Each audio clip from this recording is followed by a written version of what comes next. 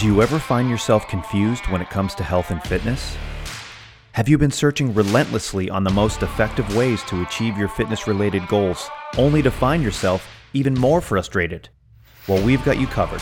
It's time to learn from the best, shorten your learning curve, and truly understand how to achieve your goals without spinning your wheels and wasting precious time. Welcome to the Minimum Effective Dose Podcast.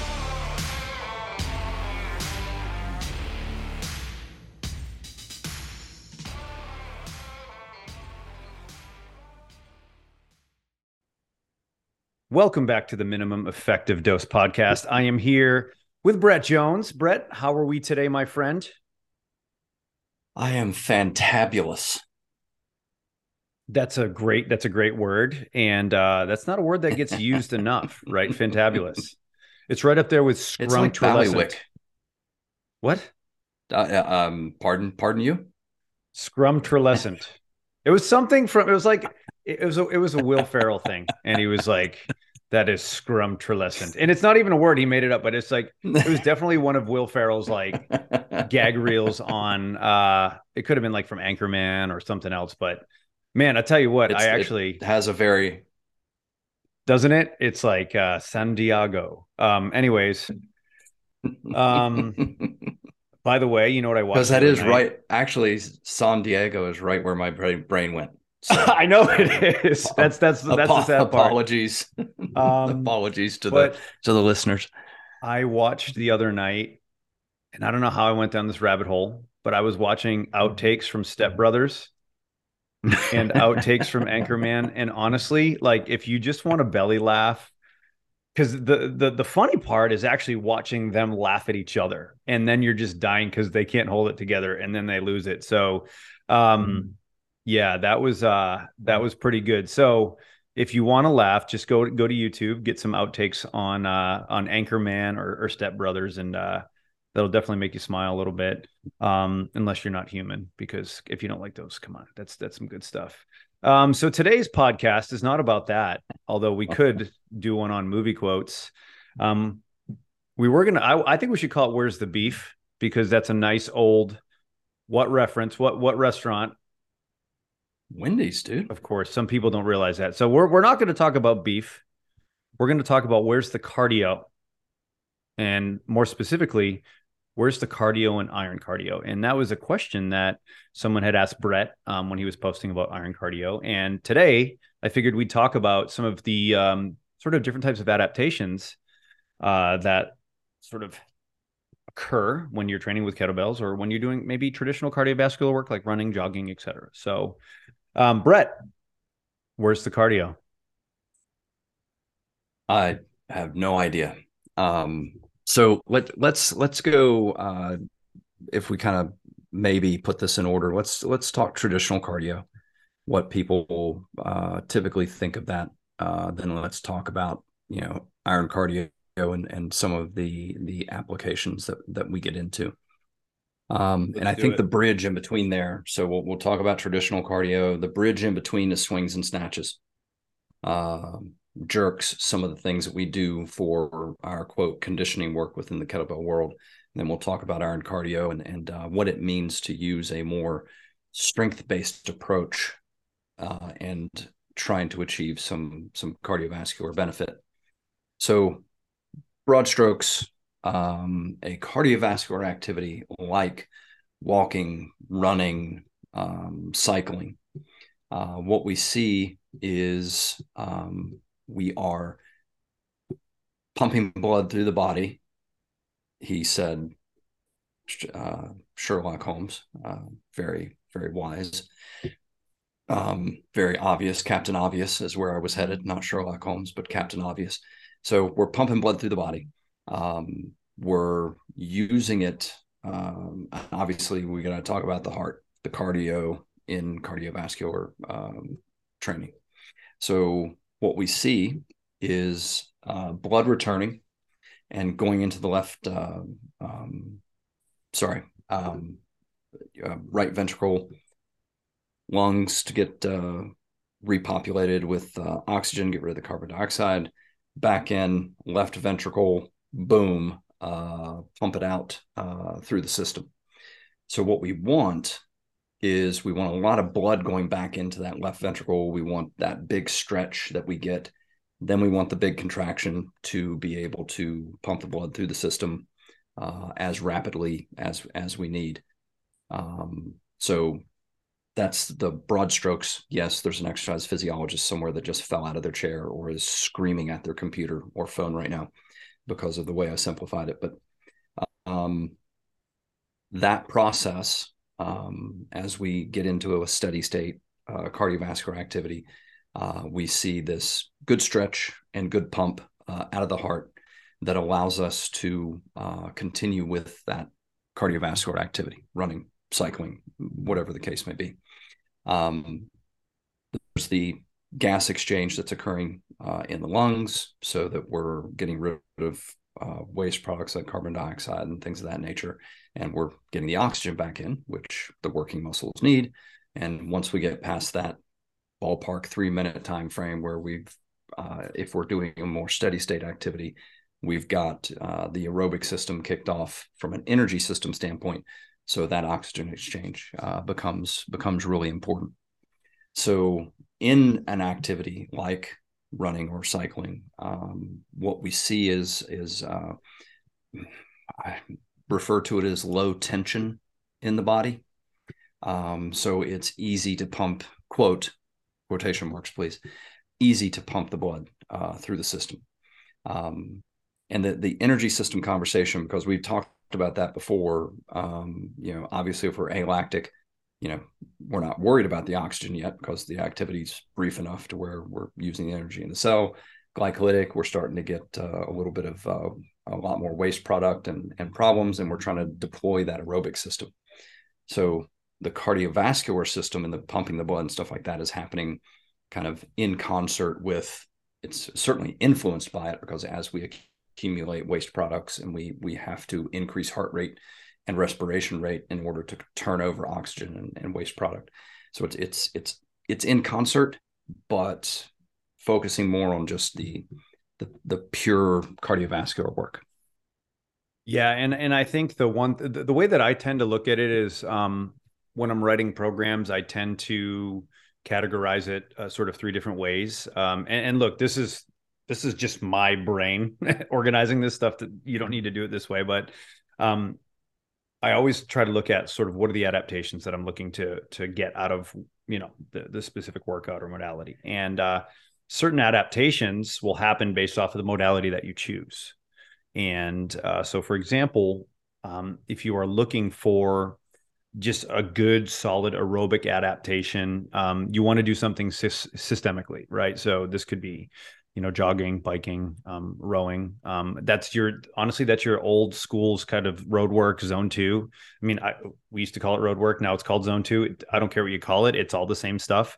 And there are some fantastic adaptations from that. But at a certain point, and depending on the individuals that you're working with, the way that I look at things is just there's going to be upper body biased sort of choices or selections, and there's going to be lower body biased selections. And a lot of these, the reason why I categorize it this way is simply due to the fact that certain activities are going to bias that. So if you're doing a lot of sled work, you're going to bias your lower body. That's just how it's going to be. There's a lot of time under tension. If you're going to, be doing, sled pushes or drags or, sort of lateral step overs or whatever you want, if you're going to be doing a lot of sled work, if you're going to be doing a lot of maybe hill running, or if you're going to be doing a lot of even like some lateral slide board stuff, that's some pretty lower body dominant based stuff. There's going to be a component of muscular endurance that's going to be into play there.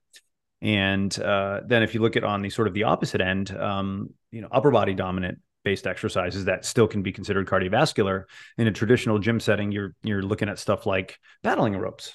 You got to use your arms. Yes, you can drive with the hips, but your arms are, holding onto the ropes and they are going to experience some sort of fatigue. So you've got that. And then ski ergs. And then I would say at first kettlebell training. But then what tends to happen is you kind of check the box of the localized muscular endurance, and then it starts to become systemic. So in a way, what I'm trying to say here is if you really want to get good quality systemic work, if you do a lot of muscular endurance, both upper and lower as well, or prior to, in my opinion, you're going to expedite that process and have some different types of adaptations. If you've ever swung a kettlebell and you did a bunch of volume and you've never done it before, you're probably going to notice for a little bit of time, your forearms hurt, maybe your hands hurt, maybe your biceps hurt, maybe you feel like your ribs and your serratus. Like, it's interesting if you've never done a lot of kettlebell work and then you go to do it and then you feel like after you're like, man, I'm just like I'm a different sore. And that's because of the fact that you when I said maybe you overreach, that's not a big deal, because anytime you try something new, there's going to be some sort of delayed onset muscle soreness if you actually accrue a decent amount of volume. But you start to notice that the limiting factor is not the lungs, it's something else. And a lot of the times it's everything else. And then the lungs are kind of part of the journey. So, but that's tough for people to get, because there's a lot going on there.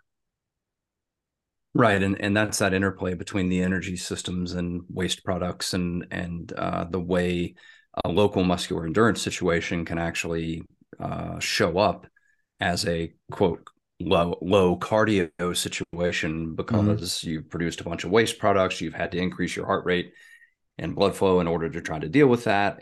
But it's not really quote the cardio system that was insufficient. It was, you couldn't even get into the cardio system the way you wanted to because your local muscular endurance hampered you. And so we get the burn, we get this inability to continue.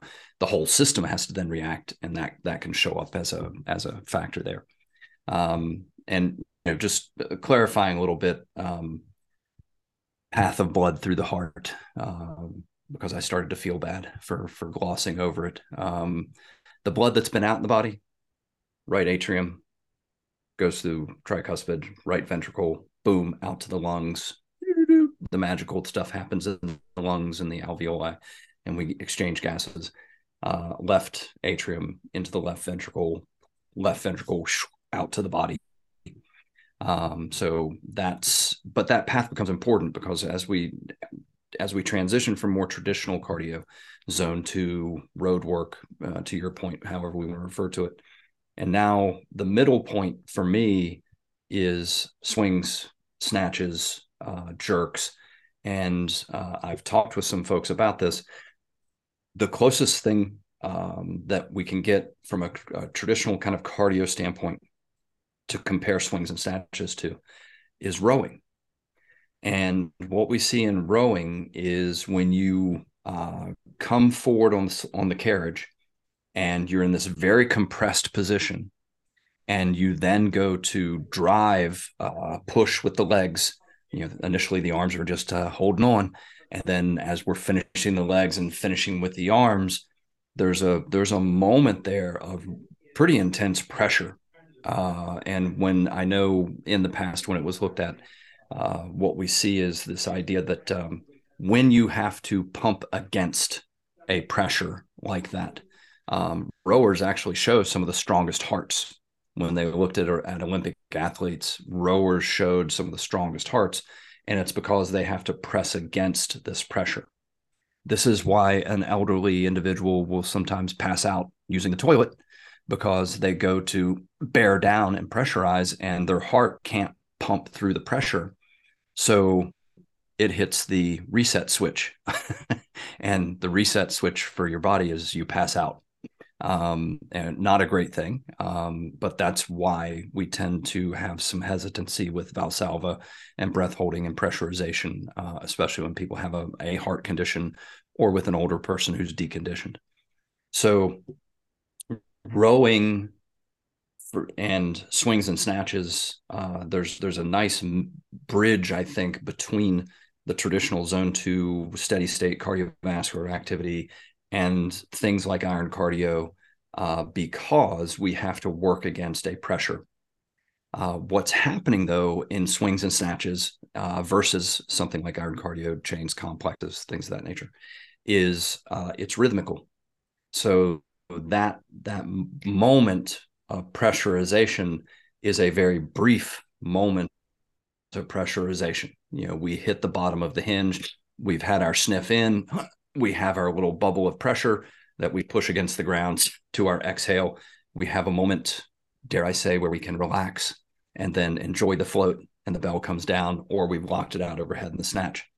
So that rhythmical and repetitive nature of this very brief pressurization gives us a nice little corollary, I think, with rowing, and puts swings and snatches in a great way to train a cardiovascular adaptation and power at the same time. So depending on how long to go, we can target different energy systems and things like that. So I think that bridge in between of swings and snatches and correlating it to rowing makes a lot of sense in my mind.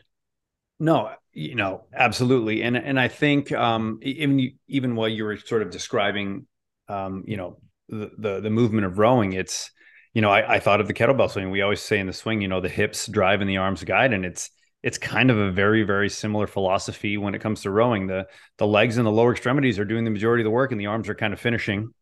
If you do it in opposite order, you try to pull with your arms and then have your legs go second, you're going to be very, very inefficient. So therefore you're going to get tired. And then this is an interesting thing. And it happens not only in kettlebells, it happens and especially in Brazilian Jiu-Jitsu. It happens, in anything that's new. Is when you are new at something, you are inefficient at something. You suck at it. So when you suck at something, you're going to have to pay more attention, and you're going to have to utilize more energy to get things done. And a lot of the times that will look like you could have poor cardiovascular fitness. Is that the case? Or is it just you're doing something that is taxing your body in a completely different fashion, and you're so inefficient that it's very, very hard for you? So like, for example, I can train jujitsu, and I can go on the mats, and I can do, 8 to 10 5-minute rounds with a minute off in between. And I can go all day. Now, if I'm going with my head coach, it's a different conversation, right? But for the most part, I can go all day. But if you ask me to go out and run for 40 minutes straight, I'd be smoked. And is it because I have poor overall cardiovascular fitness? Or is it just I'm trying something that I haven't done in a long, long time, and I'm inefficient at, therefore, it's going to look as if I'm not in shape, but it's just because I've never done anything. And that's the one thing I want people to really think about. Well, a great corollary that you just made me think of, or story that emphasizes the point, is Lance Armstrong, arguably one of the highest VO2 maxes that's ever been tested. Obviously, extremely successful in cycling, regardless of anything that was going on surrounding that. Goes and runs his first marathon, and I think he was like just under 3:30, which for a first marathon, I mean, it's pretty darn good. But for somebody that has one of the highest recorded VO2 maxes, and somebody who is definitely in great cardiovascular shape, the change of activity made him look very average in his marathon performance. So exactly to your point of when you're get involved in a new activity, and there's that local muscular endurance, the change in the impact versus the cycling, of running versus the cycling, and just all of those things created a challenging situation for somebody who is very cardiovascularly adapted. And look, you can look at that two different ways, right?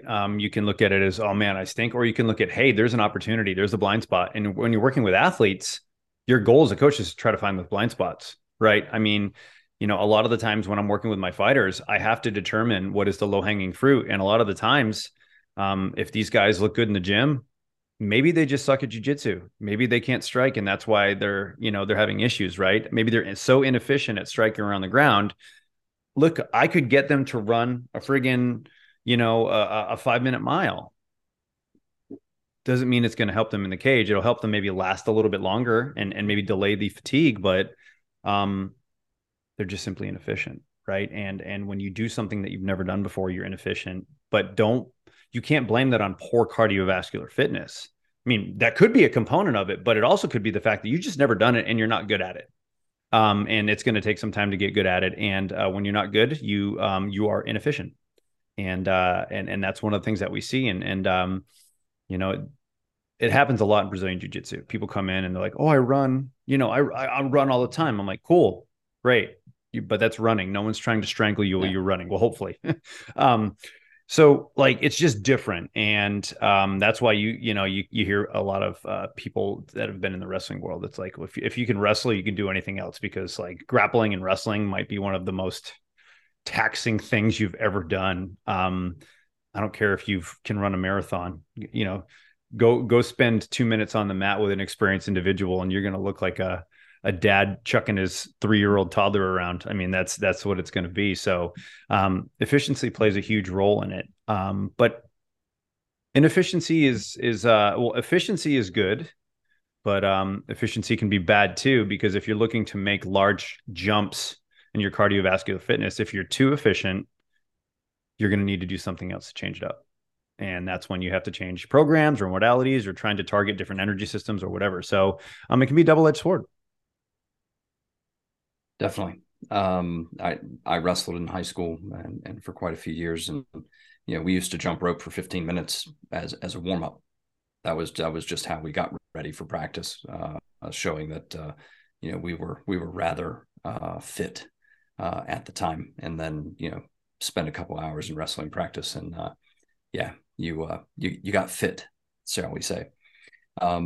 Okay. So traditional cardio, zone 2, talked about some of those. We'll talk VO2 max here in just a minute. We talked about traditional and steady state zone 2. We talked about swing snatches, correlating to rowing, looking at that, pushing against that brief moment of pressure. Now, as we start to go into the iron cardio, strength aerobics realm, now we're starting to use what we would consider more traditional strength training exercises. And we're saying that we're getting a cardiovascular adaptation. There are 2 major issues with this, and I talk about this in the ebook. The 2 major issues are the pressure load and the volume load. So when you're generating pressure, tension through the system, you're inhibiting the return of blood flow. And this creates the pressure load and the volume load. When there isn't as much blood coming back as it does freely during, say, a zone 2 workout, we don't get the big stretch of the left ventricle because we just don't have as much blood flow returning. So that is where we start to talk about left ventricle hypertrophy, because less blood is coming back, so we're not getting stretched, and we're having to press or push against the tension that's in the system. So we have to have a really strong contraction that doesn't have as much volume or stretch to the left ventricle. Then we start talking about left ventricle hypertrophy, where we get a thicker and less flexible left ventricle as a result of the pressure load and the volume load problems of trying to use traditional strength training for cardiovascular impact. So how do we get around that, and why does iron cardio not have that problem? It has a little bit of that problem because we're generating tension, but that's also why we when you go from the ballistic of a clean to the press to the squat, we're really moving efficiently between different motor patterns, different areas being active, holding the tension in different areas. When it's the squat, it's primarily in the midsection. When it's the military press, we're really solid from the chest down.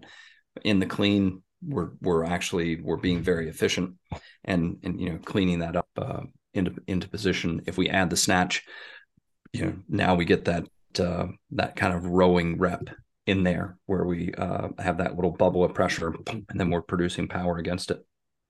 It's why staying to 3 to 5 reps and keeping the overall time that you're in the set 10 to 15 seconds at the most, because we don't want contrast that with somebody who's trying to do sets of 12 in the squat and saying, I'm doing this is how I do my cardio. I did my 12 reps faster.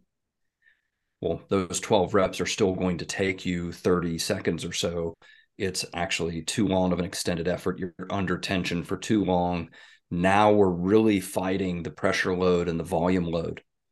What we see in chains and complexes with the iron cardio work and things of that nature is a clean, a press, a squat, 10 to 12 seconds of work, typically, where we're changing the emphasis of where the tension is. So we are, and then we're allowing some recovery. And so we're avoiding the long held tension that would lead to a lot of problems in the pressure and the volume load. And there are peripheral adaptations to cardiovascular training that we sometimes lose sight of: capitalization, mitochondrial efficiency, the local muscular endurance, and efficiency and capacity that we've alluded to. So I think that when we look at it from that standpoint, and we acknowledge that, yes, if we were doing sets of 10 or 15 and we were sticking with a heavy load in the same pattern, we do absolutely run into the volume load and the pressure load problems of the cardiovascular adaptations. So is doing iron cardio the same as doing zone 2? No. But it's not the same as trying to use the bench press or the squat with higher repetitions as quote, and talking about the cardiovascular impact. So there are some differences in there, and acknowledging that the way I have it designed and the way Pavel and everything talk about strength aerobics, we're really avoiding some of these issues that come along with trying to use a strength training move as a cardiovascular move. Absolutely. And you know what, I think the other thing people need to really understand is what's going on in between the sets, right? Because as you hold on to a kettlebell, 10, 12, 15 seconds, you're going to get a little bit of muscular occlusion. You're going to limit blood flow, right? That's just what happens. You tense a muscle, you limit blood flow. It's occlusion 101, right? And that's why the duration of the tension is very, very important. That's why Brett is giving you those guidelines. But in between sets, that's why fast and loose and doing a little bit of breathing. There's other ways that you can sort of recover in between. Fast and loose drills are fantastic. Boxer's bounce. I do an exercise kind of called a heel drop, where you kind of breathe in, get up on your tippy toes, and you let all the air out, and you kind of let your heels kind of slam into the ground. It kind of forces the air out of you. But regardless of what you want to use, it's accomplishing the same thing, right? We're trying to increase blood flow via fast and loose, because what did we do? We just occluded it. So by moving our arms around and trying to quote unquote shake out the tension, we are facilitating blood flow, which is going to hopefully increase our recovery time intraset, and allow us to do more work over time. There's a lot going on there, and it's not just because it's fun, right? It's really what Brett's doing is he's taking these sort of laws of physiology and putting them in a digestible template that just makes sense. But just remember, when it comes to your rest in between, the longer in general, I'm not going to say this for everybody, but the longer you hold on to the bell, the longer you're going to have to rest if you want to accrue volume. If you've ever done very, very long chains or complexes where you're holding on to the bell for 45, 50 seconds straight, you're not doing 10 seconds of fast and loose and hopping right back and doing it again. It's just not going to happen. So, but those are the reasons why all of those other components of training are so important, because again, we have to do things to facilitate blood flow, and fast and loose and breathing and trying to sort of shake out the tension is super, super important. And it makes a huge difference for sure.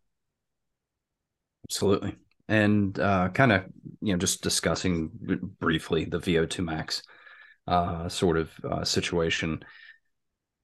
Let's look at it as a just kind of a nice ballpark measure of the efficiency of the body cardiovascular system, taking into account the gas exchange and the energy system efficiency in the working areas as we're turning over oxygen and waste products. There's a lot involved, and I've actually never tested VO2 max.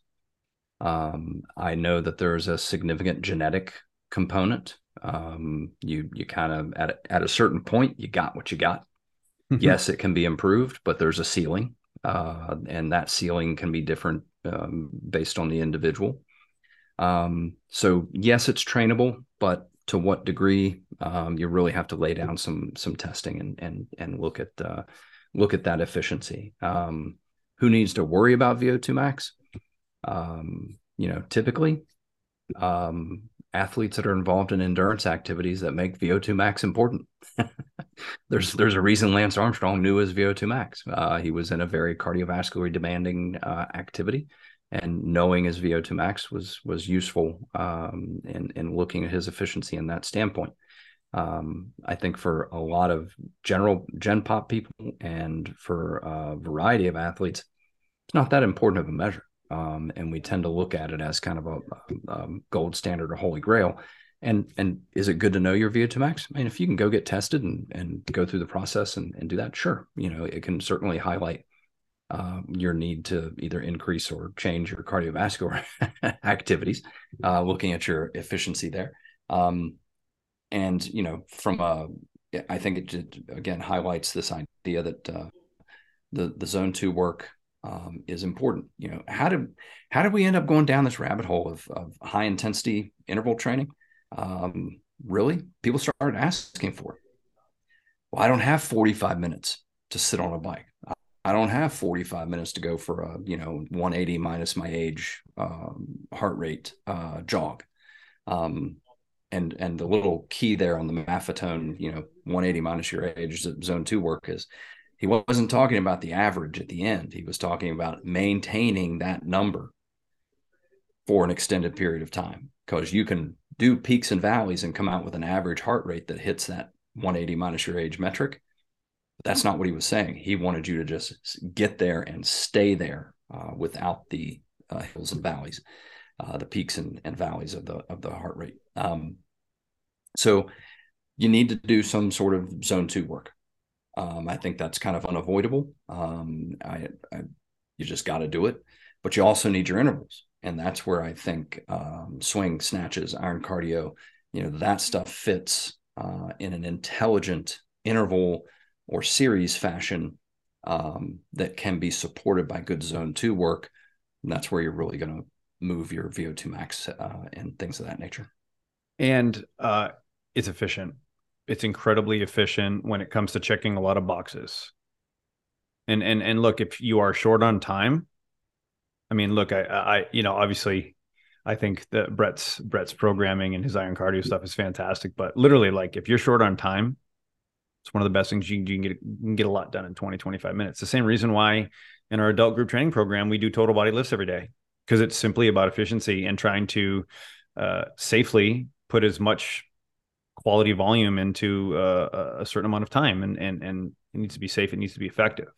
If you are, if you have some issues with time and you don't have a lot of time to work out, I mean, honestly, a little bit of mobility work and 20, 30 minutes of, iron cardio, it'll check a lot of boxes.